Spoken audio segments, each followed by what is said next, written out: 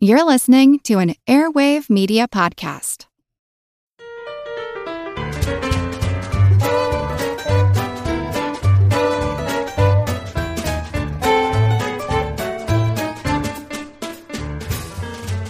Lavishly luscious listeners, welcome to Good Job Brain, your weekly quiz show and offbeat trivia podcast. This is episode 103, and of course, I'm your humble host, Karen, and we are your irrefutably, irreplaceable, and irresistible irregulars irradiating iridescence. I'm Colin.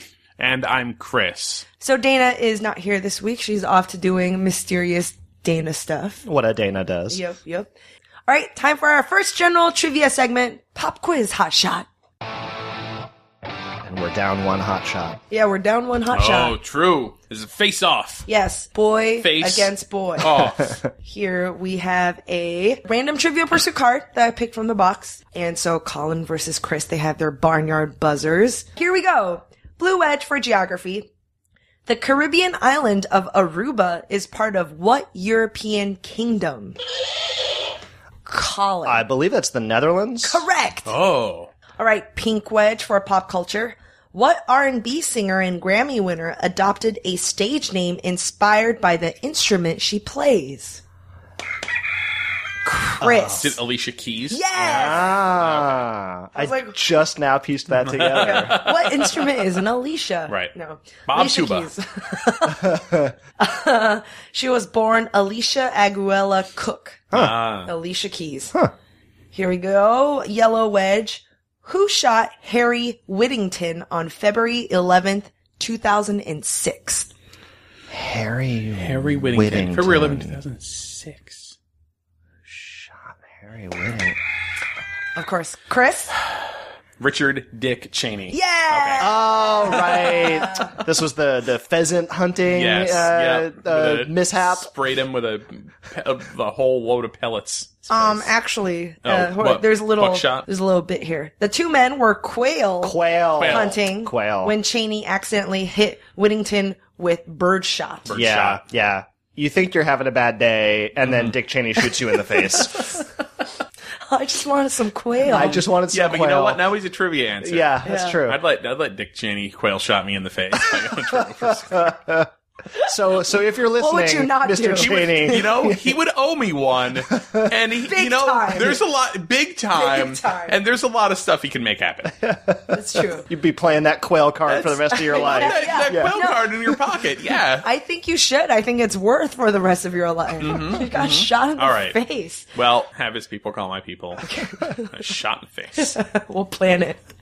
All right, purple wedge. What supermarket tabloid featured regular appearances by Batboy, Ed Anger, and an alien interested in U.S. politics? Everybody. The Weekly World News. Yes. The only true newspaper ever published.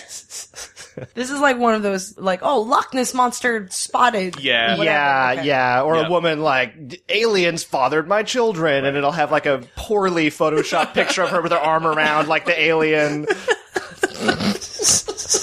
For example. Yeah. All right. Green wedge for science. What artificial sweetener based on sucralose was introduced in 1999? Everybody. Splenda. All right. Last question, orange wedge. What singer renamed Silver Dollar City, Tennessee after herself? Chris? Dolly Parton? Yes. Yeah, was this where Dollywood? Yep. Okay. Dolly Parton. The park's been known as Dollywood since 1986. Good job, brains. Oh, we have a quick actually, but Dana's not here to do the voice. So can someone do the actually voice? Actually. Okay. So last episode, I think Dana made a little slip. She said that Cillian Murphy, actor, was in Breakfast on Mars. A lot of people wrote in, pronounce Killian. Yes. Oh, Yes. Killian. Yeah. And okay. it was Breakfast on Pluto. Oh. Yeah. Close. Jeez. Yes. Well, actually, Yes. distance-wise, not that close, but they're both. And actually, planets. it's pronounced Marfie. I guess they're not Killian planets. Marfie. Wait, really? No. Oh, I'm just, okay. yeah. No, bad trivia, I'm no. bad. Sorry. All right. So this week, we decided to dedicate the whole episode to your face. Your face. Your face. Your grimace. Right in your face. Your kisser. Your mug. Your mug. Yeah. So get ready for In Your Face. Up on my face, boy. Up on my face, boy. Up on my face, stop me. Up on my face, boy. Up on my face, boy. Up on my face, stop me. You ain't never gonna feel this thing again. Let me kick it off here with a quick question for you guys. Are you familiar with the term prosopagnosia? I'm not, but Okay, let's break it down. Yes. Proso, Uh-huh. prag. I'll tell you, the roots are prosopon and agnosia. I'm going to go ahead and say no. I'm not going to be able to figure this out. Prosopon means face in Greek. Agnosia, you may know this not Like knowing. agnostic. Right. So, Okay. someone with prosopagnosia suffers from face blindness, is what it's more no. commonly What does that called. mean? This is a condition where you, in its simplest terms, you literally cannot form memories of faces. You cannot identify people who you may otherwise know very well based on their face. You're just neurologically, your brain is just not wired to encode that in a way that's easily retrievable. So People have this. people have this. So here's where it gets even more interesting. Brad Pitt. Brad Pitt believes that he suffers from face blindness. And he has said that he has just extreme difficulty remembering people's faces. And for a long time, he kind of just thought, well, this is just, I'm sort of weird. But he realizes, no, wait, this is a thing, face blindness. And he's talked about this in interviews. It's really hard for him to be out in the world, and it's very embarrassing. But okay, so let me ask you this. Can't they rely on sense of hearing and voice Yes. to connect? Yes, and this is Right. why people with face blindness can still function in the world. Yep. They talk about this actually in the Oliver Sacks book, "The Man Who Mistook His Wife for a Hat," which is it's one of the good Oliver Sacks books. But he talks about a man who could not recognize his wife's face. He could recognize her voice and tell it was her, but like looking at her, in person or in photos, he would have to rely on other cues, or looking at photos of family members. He'd be more likely to remember a jacket that someone was wearing than the face. So it's not really when they see someone, they see blank. Right. They see the face. They just can't make the They can't connection. distinguish it. Yeah. Yeah. And apparently it's really, disorienting for people to grow up with this, because up until a certain point, you don't necessarily know that, people can actually recognize faces. I just I'm thought the this was only how one. people worked in the world. Yeah. So ladies, you may as well be Angelina Jolie if you ever meet Brad Pitt out on the street, Piggybacking on that fact, I have a little quiz. It's themed around almost like the opposite of what you described, Colin. It's the psychological phenomenon that causes people to actually see faces Yeah. in inanimate things. Or actually, we talked about backmasking before. It's for people to perceive what they want to perceive, and Right. usually it's human or Right. something that they have a connection Well, to. Colin, the exception proves the rule. Like, there's people who cannot just recognize faces, but everybody else, we're like specifically Looking for faces. our brain is just looking for faces everywhere, and like that's how there's something about the human face that we just like automatically identify with. Yeah. Yep. And that's why when you right now, if you're sitting around at home and have a pencil and paper, draw 2 dots and a straight line underneath them. Yeah. And it's face. Yeah. Yep. Like your brain will just pick that up. That is a face. So this is called pareidolia. Pareidolia is the name of this phenomenon. So to your point, Chris, Carl Sagan, famous scientist and astronomer, he hypothesized that it's probably a survival technique that humans are seeking out, identifying faces, because that's how we connect and that's how we interact with people. So a couple of examples are, have you seen those pictures of dog butts?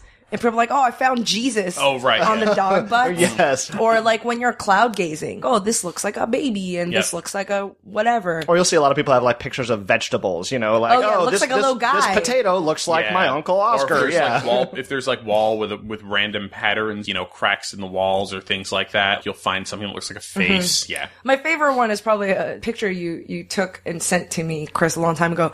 It's back of bathrooms or doors, there's a little coat. Oh yeah. I know this one. And one is, and the picture you sent had someone write down like what drunk octopus is trying to fight you. Yeah. And it's like the eyes are kind of like, they look drunk. They're just screws on this coat hanger and it looks like he has his tentacles tentacles, up. yeah. It's and just, once you see it, you can't unsee not it. see it. I know. I see drunk octopus wants to fight every time I Yep. look at the one on my door. Yeah, we moved into this apartment and we had drunk octopus on the back of the door. And I was like, yay! So here I have quick quiz about things that are related to pareidolia. All right. First question. Belgium or not Belgium?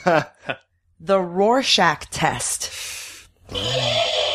No, also known as the ink block test. I'll say not Belgium. It is not Belgium. All right. Oh, wow. It is Swiss and developed by Swiss psychologist Hermann Rorschach. That's named after him. I didn't know this, but I'm going to throw it out to you guys.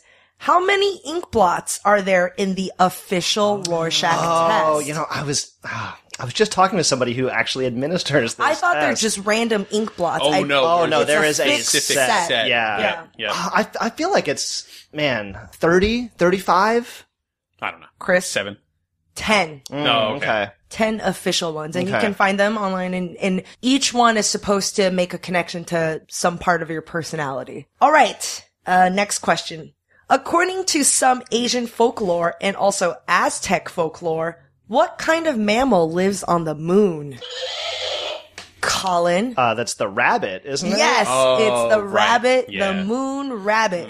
I know that from Japan. Yes. I didn't know the Aztecs did. So Japanese, Korean, and Chinese folklore and other East Asian folklore have the kind of same type of story involving a rabbit on the moon preparing something. Because it looks like in Japan, the rabbit is making mochi with a mortar and pestle. And in Chinese, he's making medicine. And it's funny that the fact that the Aztecs had almost the same origin folklore creation story of the bunny on the moon. Right. And in some pictures of the moon, you can kind of see an outline of like some sort of blob with two big ears. And you're like, oh, it's a rabbit. Sailor Moon, the cartoon Sailor Moon, her name is Usagi, or Rabbit. That's cute. So the story is that there's a man begging for food and there might be other animals and the monkey offered fruit and this other animal offered this and the rabbit being like, well, I don't have anything to offer you except for myself. So I'll jump into a fire and feed myself to you. And the gods were touched and be like, we're going to remember you, rabbit. We can't save you from burning yourself, but we're going to memorialize you on the moon. Two separate cultures interesting. have almost the same story. Huh. All right. Next question. Which U.S. state's quarter prominently features an example of pareidolia?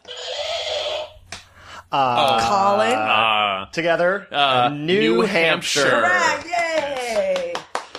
You had me thinking about the moon still, and I was like, Space Shuttle, Florida. No. Yes. And it is of The Old Man in the Mountain? is what it's Yeah. called? Yeah. Sort of a facial profile in a rock in New Hampshire. Which sadly collapsed. Yep. It collapsed May 3rd, 2003. And now there's no face. People leave flowers there all the time. Oh, and be no. like, oh, poor face. I can see that. But I it can does. see that, It is a really kind of handsome structure when you look at it. You're like, no, I do see a face. Yeah, like yeah. it does really look. It always like a reminded face. me a little bit of like Abraham Lincoln. All right, last question. In 1994, a Floridian woman took a bite out of her freshly made grilled cheese sandwich and discovered that the grilled cheese sandwich on the side had Virgin Mary's face on it. 10 years later, in 2004, she successfully sold that sandwich on eBay. How much was the winning bid for the Virgin Mary grilled cheese sandwich that's 10 years old at that time? $1,500. You want to take a guess, Colin? I was gonna guess $1,000. $28,000. Wow. for a 10-year-old sandwich. With, Now, did it with a act- bite Now taken out of it. 20-year-old. Yeah. Did it sell or did people troll the auction? So Oh, GoldenPalace.com, which is an online casino, wanted that, or the company wanted that sandwich. wow.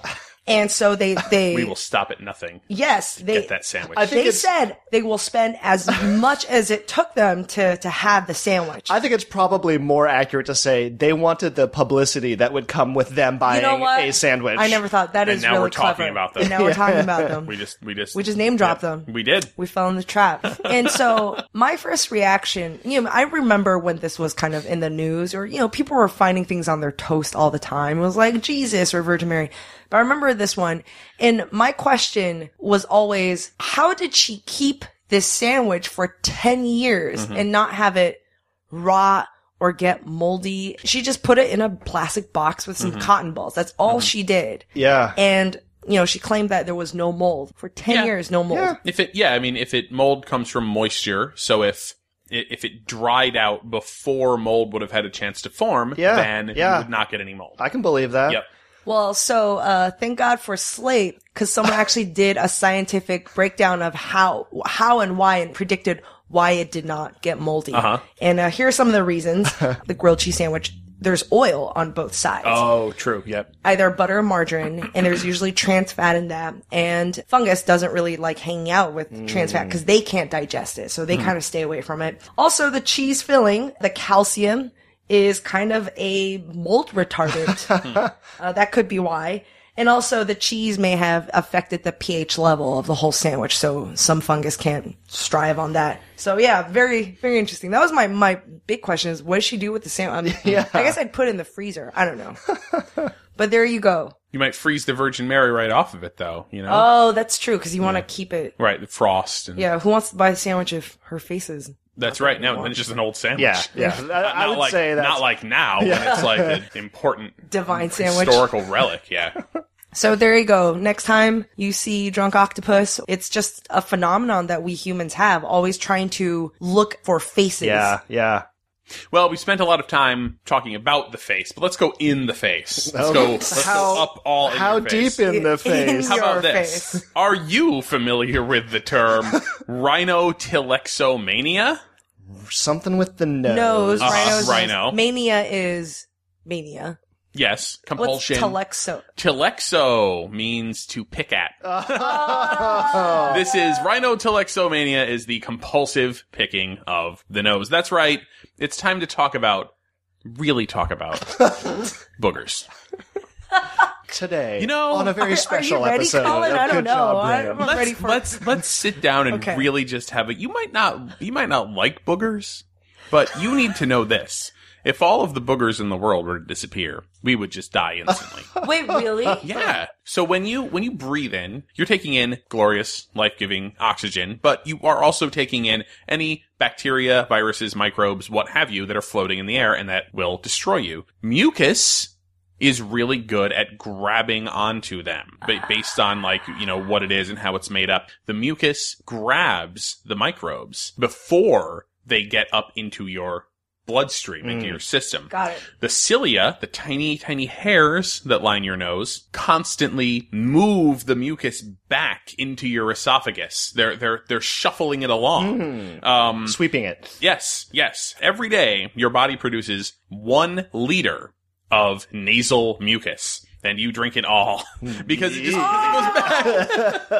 You're constantly swallowing it. It goes back into your esophagus. Oh no. I'm so grossed out. So basically it just grabs onto the bacteria and it just sort of sends them, through your digestive system basically before they have the chance to get into your circulatory system. I Right. see. So Right. they just don't want it in your bloodstream. Or Yeah. sorry, Right. your body doesn't want it in your bloodstream, but swallowing it and traveling to your stomach is okay. It's like our Yeah. incinerator in our stomach. Got Yeah. it. Yeah. Exactly. So, but we're not really here to talk about mucus in general. We are here specifically Okay. to discuss boogers. All right. Okay. Now, there is no scientific term for boogers. It's just, boogers. Or dried mucus. Got Dry mucus. Okay. When air hits your nose, the mucus down towards the bottom dries out and becomes crusty boogers. Now, what you do with it then is your own business. However, I will say, one study in 1995 found that 91% of people admitted anonymously via the mail to picking their nose. And the other 9% are liars. Exactly. What else do you get? Now, right. So basically 100% of people pick their nose. So don't try to tell me they don't pick your nose. Yeah. You do. Everybody does. 44% of respondents. Oh no. Admitted to, as an adult, eating. As an adult is a key word. As an adult, eating their boogers. Now, there was a study that I saw, and this is inconclusive, that says it actually might be good for you.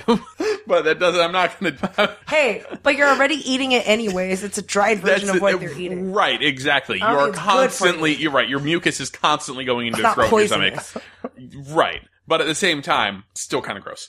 Now, the question is...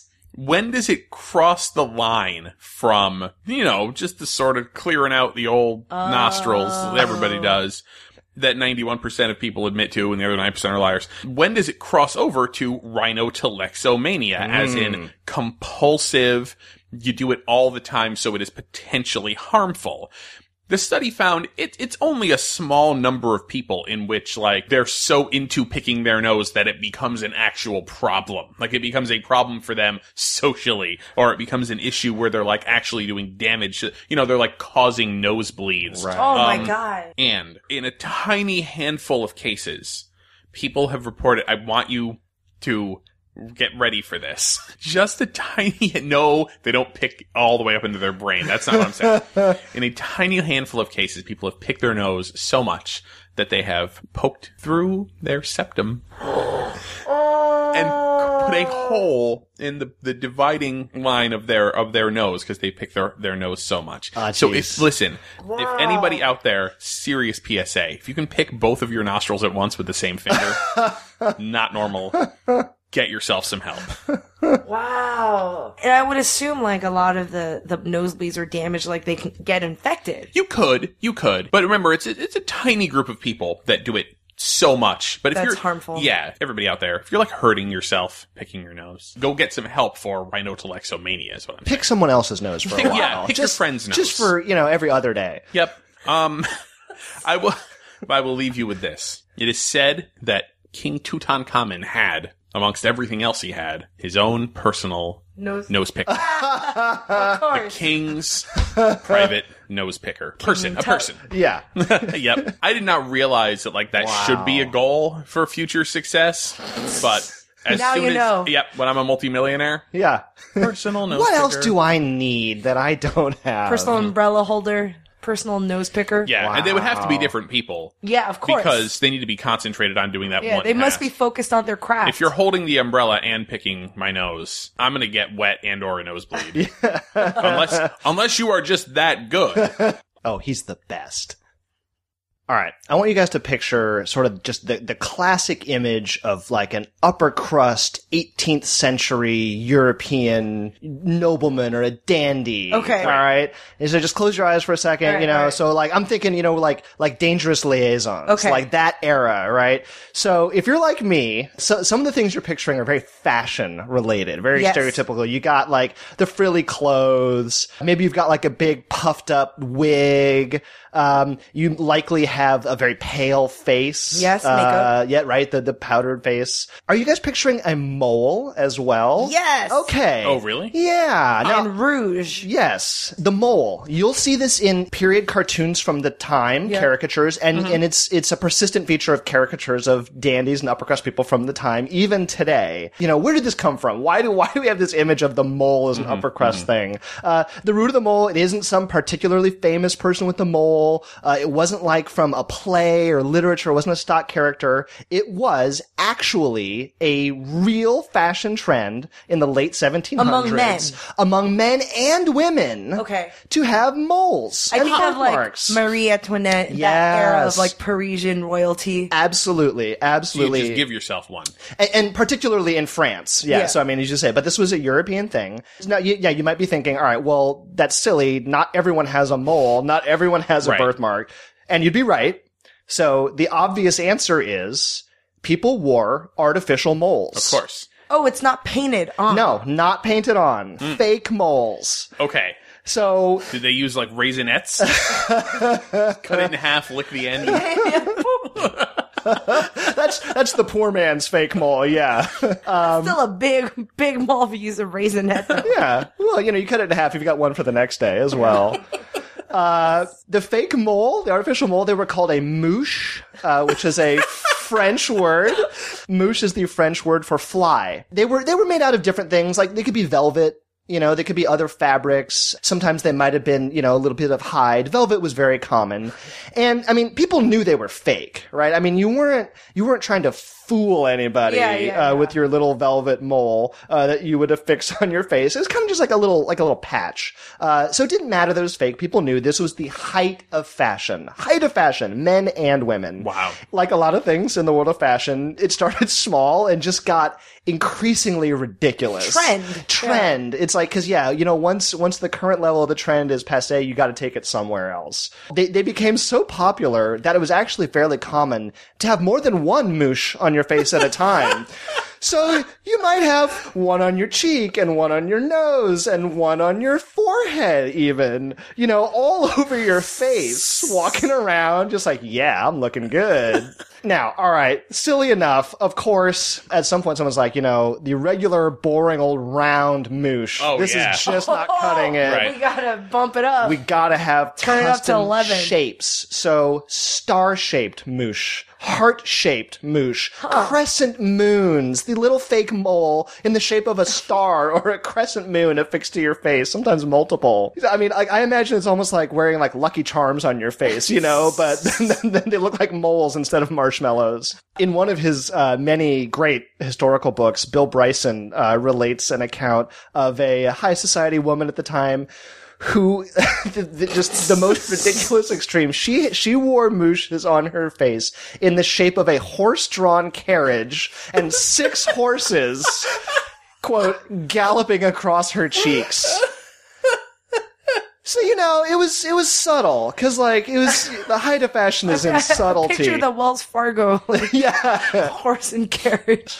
If you wore a mouche on your right cheek, that could signify that you supported the Whigs.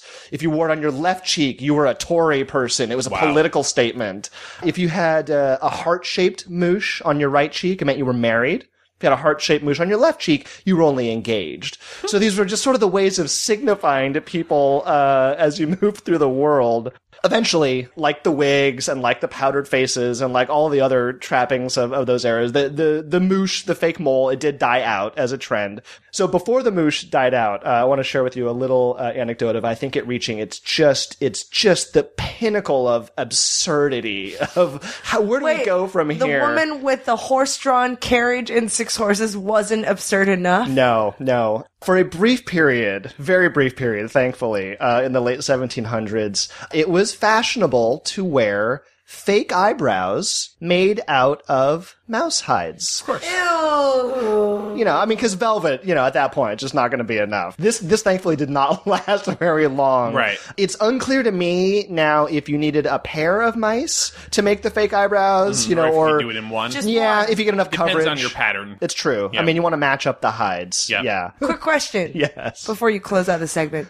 How did they glue or stick it onto their face? Like, what did they use? You would just use, Boogers? Boogers, right. Just a little dab of glue or adhesive. You'd heat it up real good and then just burn it in and just yeah, right. to your flesh. Yeah, right. They're so grab baggy with their ingredients and stuff that maybe someone will develop, like with mouse hides, it might not be the most sanitary thing or whatever. Actually, and if break out a rash. And kids, if you want to try to bring this trend back, just get a box of Lucky Charms. Stick it on your Take face. any of take the blue moons, just lick it and stick it. Yep. Go to school. That's cool. Yeah. Lick it and stick it. Lick it and stick it. That's a good marketing slogan. Yep. You just take all the marshmallows, put it in the little plastic bags, and you sell it that way. Yeah, and you just mix it up Lucky day by day. Yeah. Lucky moosh. Did you moosh today? All right, time for a quick ad break. And in honor of this week's sponsor, Warby Parker, I've gathered some interesting eyeball facts for you guys. So I was asking myself, we know a lot of living beings having 2 eyes. Some having Several, yes. one eye. And I was just curious. I was like, are there any living creature recorded that has 3 eyes? Okay.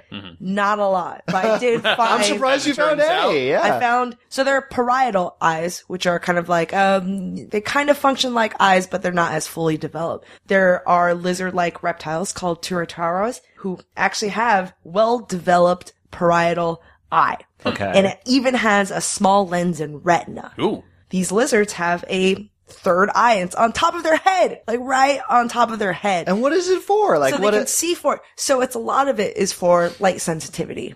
And I found something that used to be rumored to have 4 eyes. It is called a spookfish. Oh. And it looks like it has 2 pairs of eyes. It has, some of these spookfish, type of spookfish, they have a kind of translucent head, like a normal fish, and their eyes are flat and they look up. Oh. And they have another kind of pair that look down.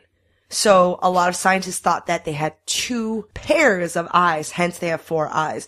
But really, it's 1 pair of really weird eyes that are, it's like a tube or a barrel, so that they can see above them and they can see below on the ocean ground. They're a deep sea fish. Deep sea, not a lot of light, so they need this to kind of maneuver and look for food and to survive. And they look really weird. It sounds like it. So there you go. Weird eyeball animal facts for you guys. In honor of this week's sponsor, Warby Parker. So head on over to warbyparker.com/brain and get 3-day expedited shipping.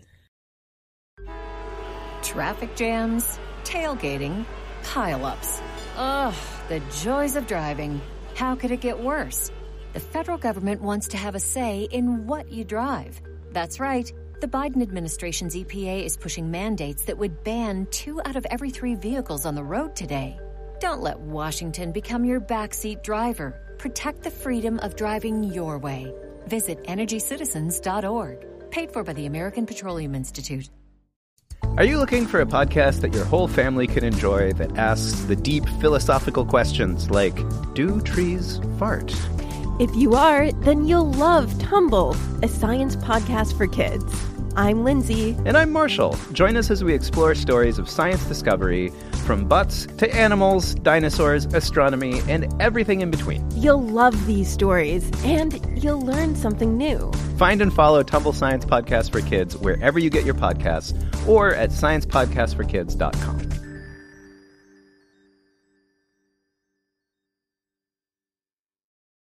All right, let's go back talking about In Your Face. So in the grand Good Job Brain tradition... we have so many. So many. It's been over 2 years. Yeah. I have assembled an idiom quiz for you guys. I will give you clues, and the answer to every single one of these clues is an idiom. They all have the word face in there somewhere. Okay. All right, so buzzers ready? Should I get a handicap? Oh, what? Because these are all American English idioms? We'll see. You can reserve the right to complain later. Okay. Yeah. Thank you. Yeah. That's very kind of you. Yeah. It's like filing a protest ahead of time. rolling my eyes. Yeah. All complaints must be submitted in writing. Yes, in triplicate. All right. Notarized. So here we go. If you are exceptionally good at hiding emotion, you might say you have... Karen. Poker face, poker face. Yes, you might say you have a good poker face. Yeah. If you're willing to hurt yourself in an effort to hurt someone else, you might say you are... Chris. Cutting off your nose to spite your face. Correct. Whoa, what? I've never heard of this. It's like you're mad at your face. You're like, fine, I'll cut my nose off. How about that, face? And it's like, yeah, but you just cut your nose off. It's a metaphor. Wait, so what's the meaning of it? Meaning, like, you're willing to do... You want to hurt somebody or damage somebody so badly that you're willing to hurt yourself. Right. Wow, okay. Yeah, very spiteful. Yeah. If you have an abrupt reversal of opinion or course of action, you might say you are... Chris. Doing an about face. Doing an about face. 180. Okay, that's what about face means? Right. Yeah. Okay. And especially in like a military or an army context. Yeah, about face means everybody turn around. If you judge something based purely on its outward appearance, you might say you are... Karen. Judging a A book, but no, by its book face. Spiritually, you're correct. Not so much with At face value. There you go. Book face value. Salvaged face it. value. I'll go ahead and Facebook give value. you that. I'll give you that one. Yes, you are taking it at face value. Which comes from, of course, coins, right? Is that what it comes from? Face value of a coin. Like, there's dollar gold coins where the face value is $1. Yeah. But the coin is worth $20,000. I can see how that That's what most people believe the illusion is too. Yeah. Yeah. Yep. Oh, okay. Yep. Oh, Yep. but we don't quite know.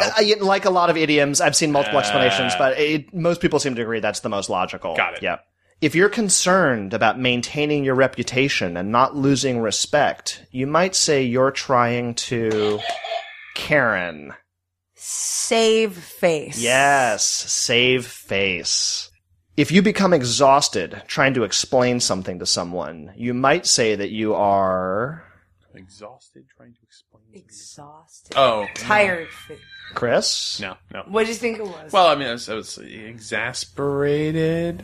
You might say you're talking until... Oh, talking until your face turns blue? Yeah. Oh. Until you're okay, blue yeah. in the face. Until you're blue in the face. Yes. Okay, sure, yep. Because you're talking too much or because you're angry?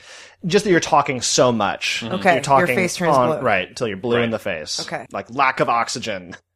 If you decide to own up to something you did and are willing to accept the consequences, you might say you're ready to... Chris. Face the music. Correct. Face the music. It's time to face the music. Not gonna like it, but you gotta do it. If you have a carefully constructed plan that fails and ends up hurting you instead of accomplishing your intended goal, you might say your plan... Karen. I think you guys both had that at the same time. Well, mine's probably wrong. Eggs on my face? Not what I'm looking for. Your plan blew up in your face. Your plan blew up in your face. Oh, okay. Yep. I guess that's an idiom. Doesn't sound egg as... on your face is an idiom. It may come up later in the quiz. Okay. I don't know. Yeah, and you might be working in a chemistry lab and it might actually blow up in your face. It's Right, possible. Yeah. If you're the kind of person who says nice things about people when you're with them, but badmouths them to others, you might be called Karen. Two-Face Harvey Dent. Two-Face. Yes, I will accept Two-Face Harvey Dent. All right, last one. Here we go. If you do something embarrassing and everyone knows about it, you might say you... Have egg on your face. Yeah. We were both looking at Karen. I was thinking, I was like, what is Yeah, if you do something embarrassing and you know people know, you've got egg on your face. Presumably from the action of eggs thrown on the stage or something. Oh, you know, maybe. back in the old-timey days. I don't know. Yeah, that's People throw one. That's eggs. one possibility. Ooh. Or you're just a really sloppy eater at breakfast. Very good. All right. Well, you faced up to that challenge pretty well, Karen. Oh, okay. Not a lot of face puns. Dana's not here. That's why. It was very good. All right, I don't have a segue, but I'm just going to tell you guys my kind of strategy for this segment or what inspired me. You know, I was thinking about faces, and the first thing that popped in my mind, you know, when you watch TV, there's people who have blurred faces. So I want to do a segment on blurring or the, Right. or the technique of blurring faces on TV. Why are their faces so blurred? Was it a birth defect? The blurring faces is very related to having the censorship bar, like the black bar covering someone's mouth or covering genitals or whatever, or mosaicing. You see a lot of like pixelized, like, mosaicing. Right. Basically, TV or films, they don't want to show you what is going on because of censorship or because of the SEC, lots of reasons, or it's too gory. And this is all called pixelization. Not pixelation, pixelization. I always associate it with, 60 Minutes or Dateline, where they've got somebody, witness protection like a program. mob informant or something like that. Or it could be because they just don't have the release to show that person's image on air. Exactly. If you're filming, like you can film in a public place, but like sometimes if you're filming in a private place or whatever and you don't have the permission, they might blur someone's face out. I always laugh a lot Mosaiced. on like the Real World type shows where they blur out butt crack. Someone. Oh, yeah. It's like Yep. so that's someone's job in in the production studio. Speaking of which, I did find this person whose job is in charge of this. His name is Mitsuo Goto. He is the TV post-production wizard, and he's worked for obviously, famously, Cops, which is the real life cop show in America. Also, True TV's Vegas Strip, which is about the Las Vegas Metropolitan Police Department, and also Undercover Sting. So very related, all kind of cops reality shows. And what it comes with the territory. You're gonna have a lot of butt cracks. You're gonna have nudity. You're gonna have wounds. You're gonna have undercover cops. And so this guy, and he's in charge of a team that would work on blurring faces, among other things. So I was trying to find the first example of blurred faces. I couldn't find it, but I did find 1936. There's a Charlie Chan movie. It was called Charlie Chan at the Olympics, which were held in Berlin that year. So there were a lot of swastikas, and so they had to blot out the swastikas because it was offensive. That's the oldest example I could find. Yeah. And that's not really someone's face. You know, that is like an icon. So I couldn't find anything on blurred faces, but I did found an awesome interview on EW with Mitsuo Goto. And they asked him some very important questions. Let me share them with you. How much butt crack is too much butt crack? Really getting to the point. Really getting deep in. And he says that, you know, any crack. No crack at all. If it's a little crack. It's a slippery slope. Yeah, it is. Like how do you put that in perspective, right? So if it's a little crack, he'll match the skin tone, so it just looks like a big butt. Or like, if it's a lot of crack, then you just blur out part of the leg, you know. A lot of his job is blurring faces because on these cop shows, it's not the perpetrator, it's not the cops, it's all the people, bystanders. Sure. You know, something's going on. Yeah. It's gonna draw a crowd. Not, and they don't want to be associated with this criminal activity that's going on. Yep. Yeah. So they have to blur all the bystander faces. I mean, if they didn't sign a release form or don't agree with it. Right. So before computer or technology, all of this stuff has to be frame by frame. Oh, I bet. Like all of this kind of obscuring, whether if it's a black censor box or a blur or mosaic, had to be frame by frame. Now with computers, not only is it faster, but you can track moving objects. So you can now blur a moving object like kind of automatically. Oh, that's cool. And it calculates how to move from frame to frame. Mm-hmm. Right. A lot of the technology now is all kind of automated. You know, we see that on Google Street View. It's not like someone's there manually blurring out all the license plates or like the people walking by. They Just have smearing algorithms. Vaseline on them. Yeah. They have algorithms that automatically do this. YouTube, when you upload a video and you want to blur faces because, you know, maybe it's like at a rally or something, it has a tool that you can use on YouTube to blur faces. Whoa. However, as we head into having shows and films and videos be more HD, then there's more things you have to blur, even with the aid of technology. Yep. Maybe you'll see a little logo of a brand name logo in the back or some guy in the back. And with HD, you can just zoom in, and you see his face. Yep. So you have to blur that face too. Yeah, low resolution TV programming did a lot of that blurring already. Yep, exactly. Right. Yeah. Right. Didn't have to do a lot of work. Yeah. So it actually introduces more work. So there you go. A little bit about blurred faces. I actually think about that a lot. Every time I see a blurred face, I wonder, like, what is the process? How do you go in and do that? So I'm so tickled that you brought this up. Most of the results I found were really technical documents on algorithms on automating this system, but I couldn't find any actual like technique that people use. I assume it's probably, you know, with frame by frame or with, you know, actual film, you do Vaseline or you scrub or something. Vaseline or I don't know. Something. I seem to remember. Someone tell me. I seem to remember this was maybe in the 80s, I guess, that like the precursor to a lot of this was the blue dot. Do you guys remember this? It would be. I seem to remember this in like trial coverage. You know, if it was like a sensitive witness or if it was a really, you know, personal case or something, and it was on like Court TV or one of these shows, they would show the person sitting in the witness box, and there would just be a blue circle dot. On their head? Right over the person's face. Yeah. So I don't know if that was just they didn't have the pixelization technology yet. And of course, these shows opt for either mosaicing or for face blurring because it's less intrusive. I mean, if you're gonna blot out a whole bunch of stuff, and it's a screen full of blue dots or black boxes, you're like, well, I don't really know what's going on. It's really distracting. But like the blurring, you notice it and you don't notice it. Hello, everyone. You may recognize me as Gabby from the History of Everything podcast. And my name is Brenna, and you don't recognize me from anything yet. Together, we're two scientists who explore all of the weird little questions and conspiracies of the universe in our new podcast, Mystery of Everything. Everything has an explanation. We hope. But that is what we're here to figure out. We will dive into the science behind many popular conspiracy theories, such as vaccines causing autism, flat earth theory, and was the moon landing fake? And if so, why the heck would anyone even do that? But it's not just conspiracies. There's a lot of cool mysteries that we will attempt to use science to explain, such as near-death experiences, what made the Vikings go berserk, and can I control my co-host with MK Ultra? Wait, what? Anyway, make sure to check out the Mystery of Everything podcast everywhere where you find your podcasts.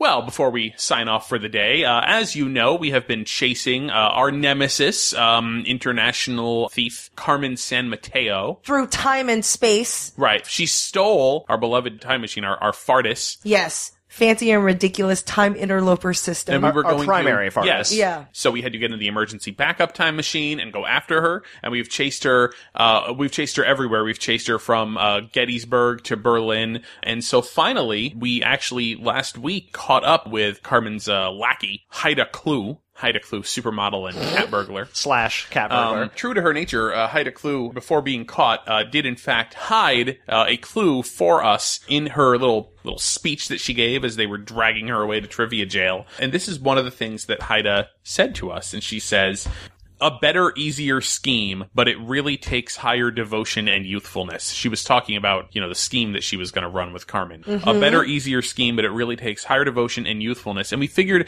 that there was some secret message or clue hidden in there. Yeah, because if you look it up, it's not, we've been doing a lot of famous speeches or a lot of previous clues. Yep. And this one, nothing really showed up. Such an odd turn of phrase. Yeah. A lot of it's kind of a lot of strange collection of words there. And as it turns out, a lot of you figured out the solution. You figured out what date to punch in to the Fartus. And the way you did that was the first letter of every word in the sentence is A, B, E, S, BIRTHDAY.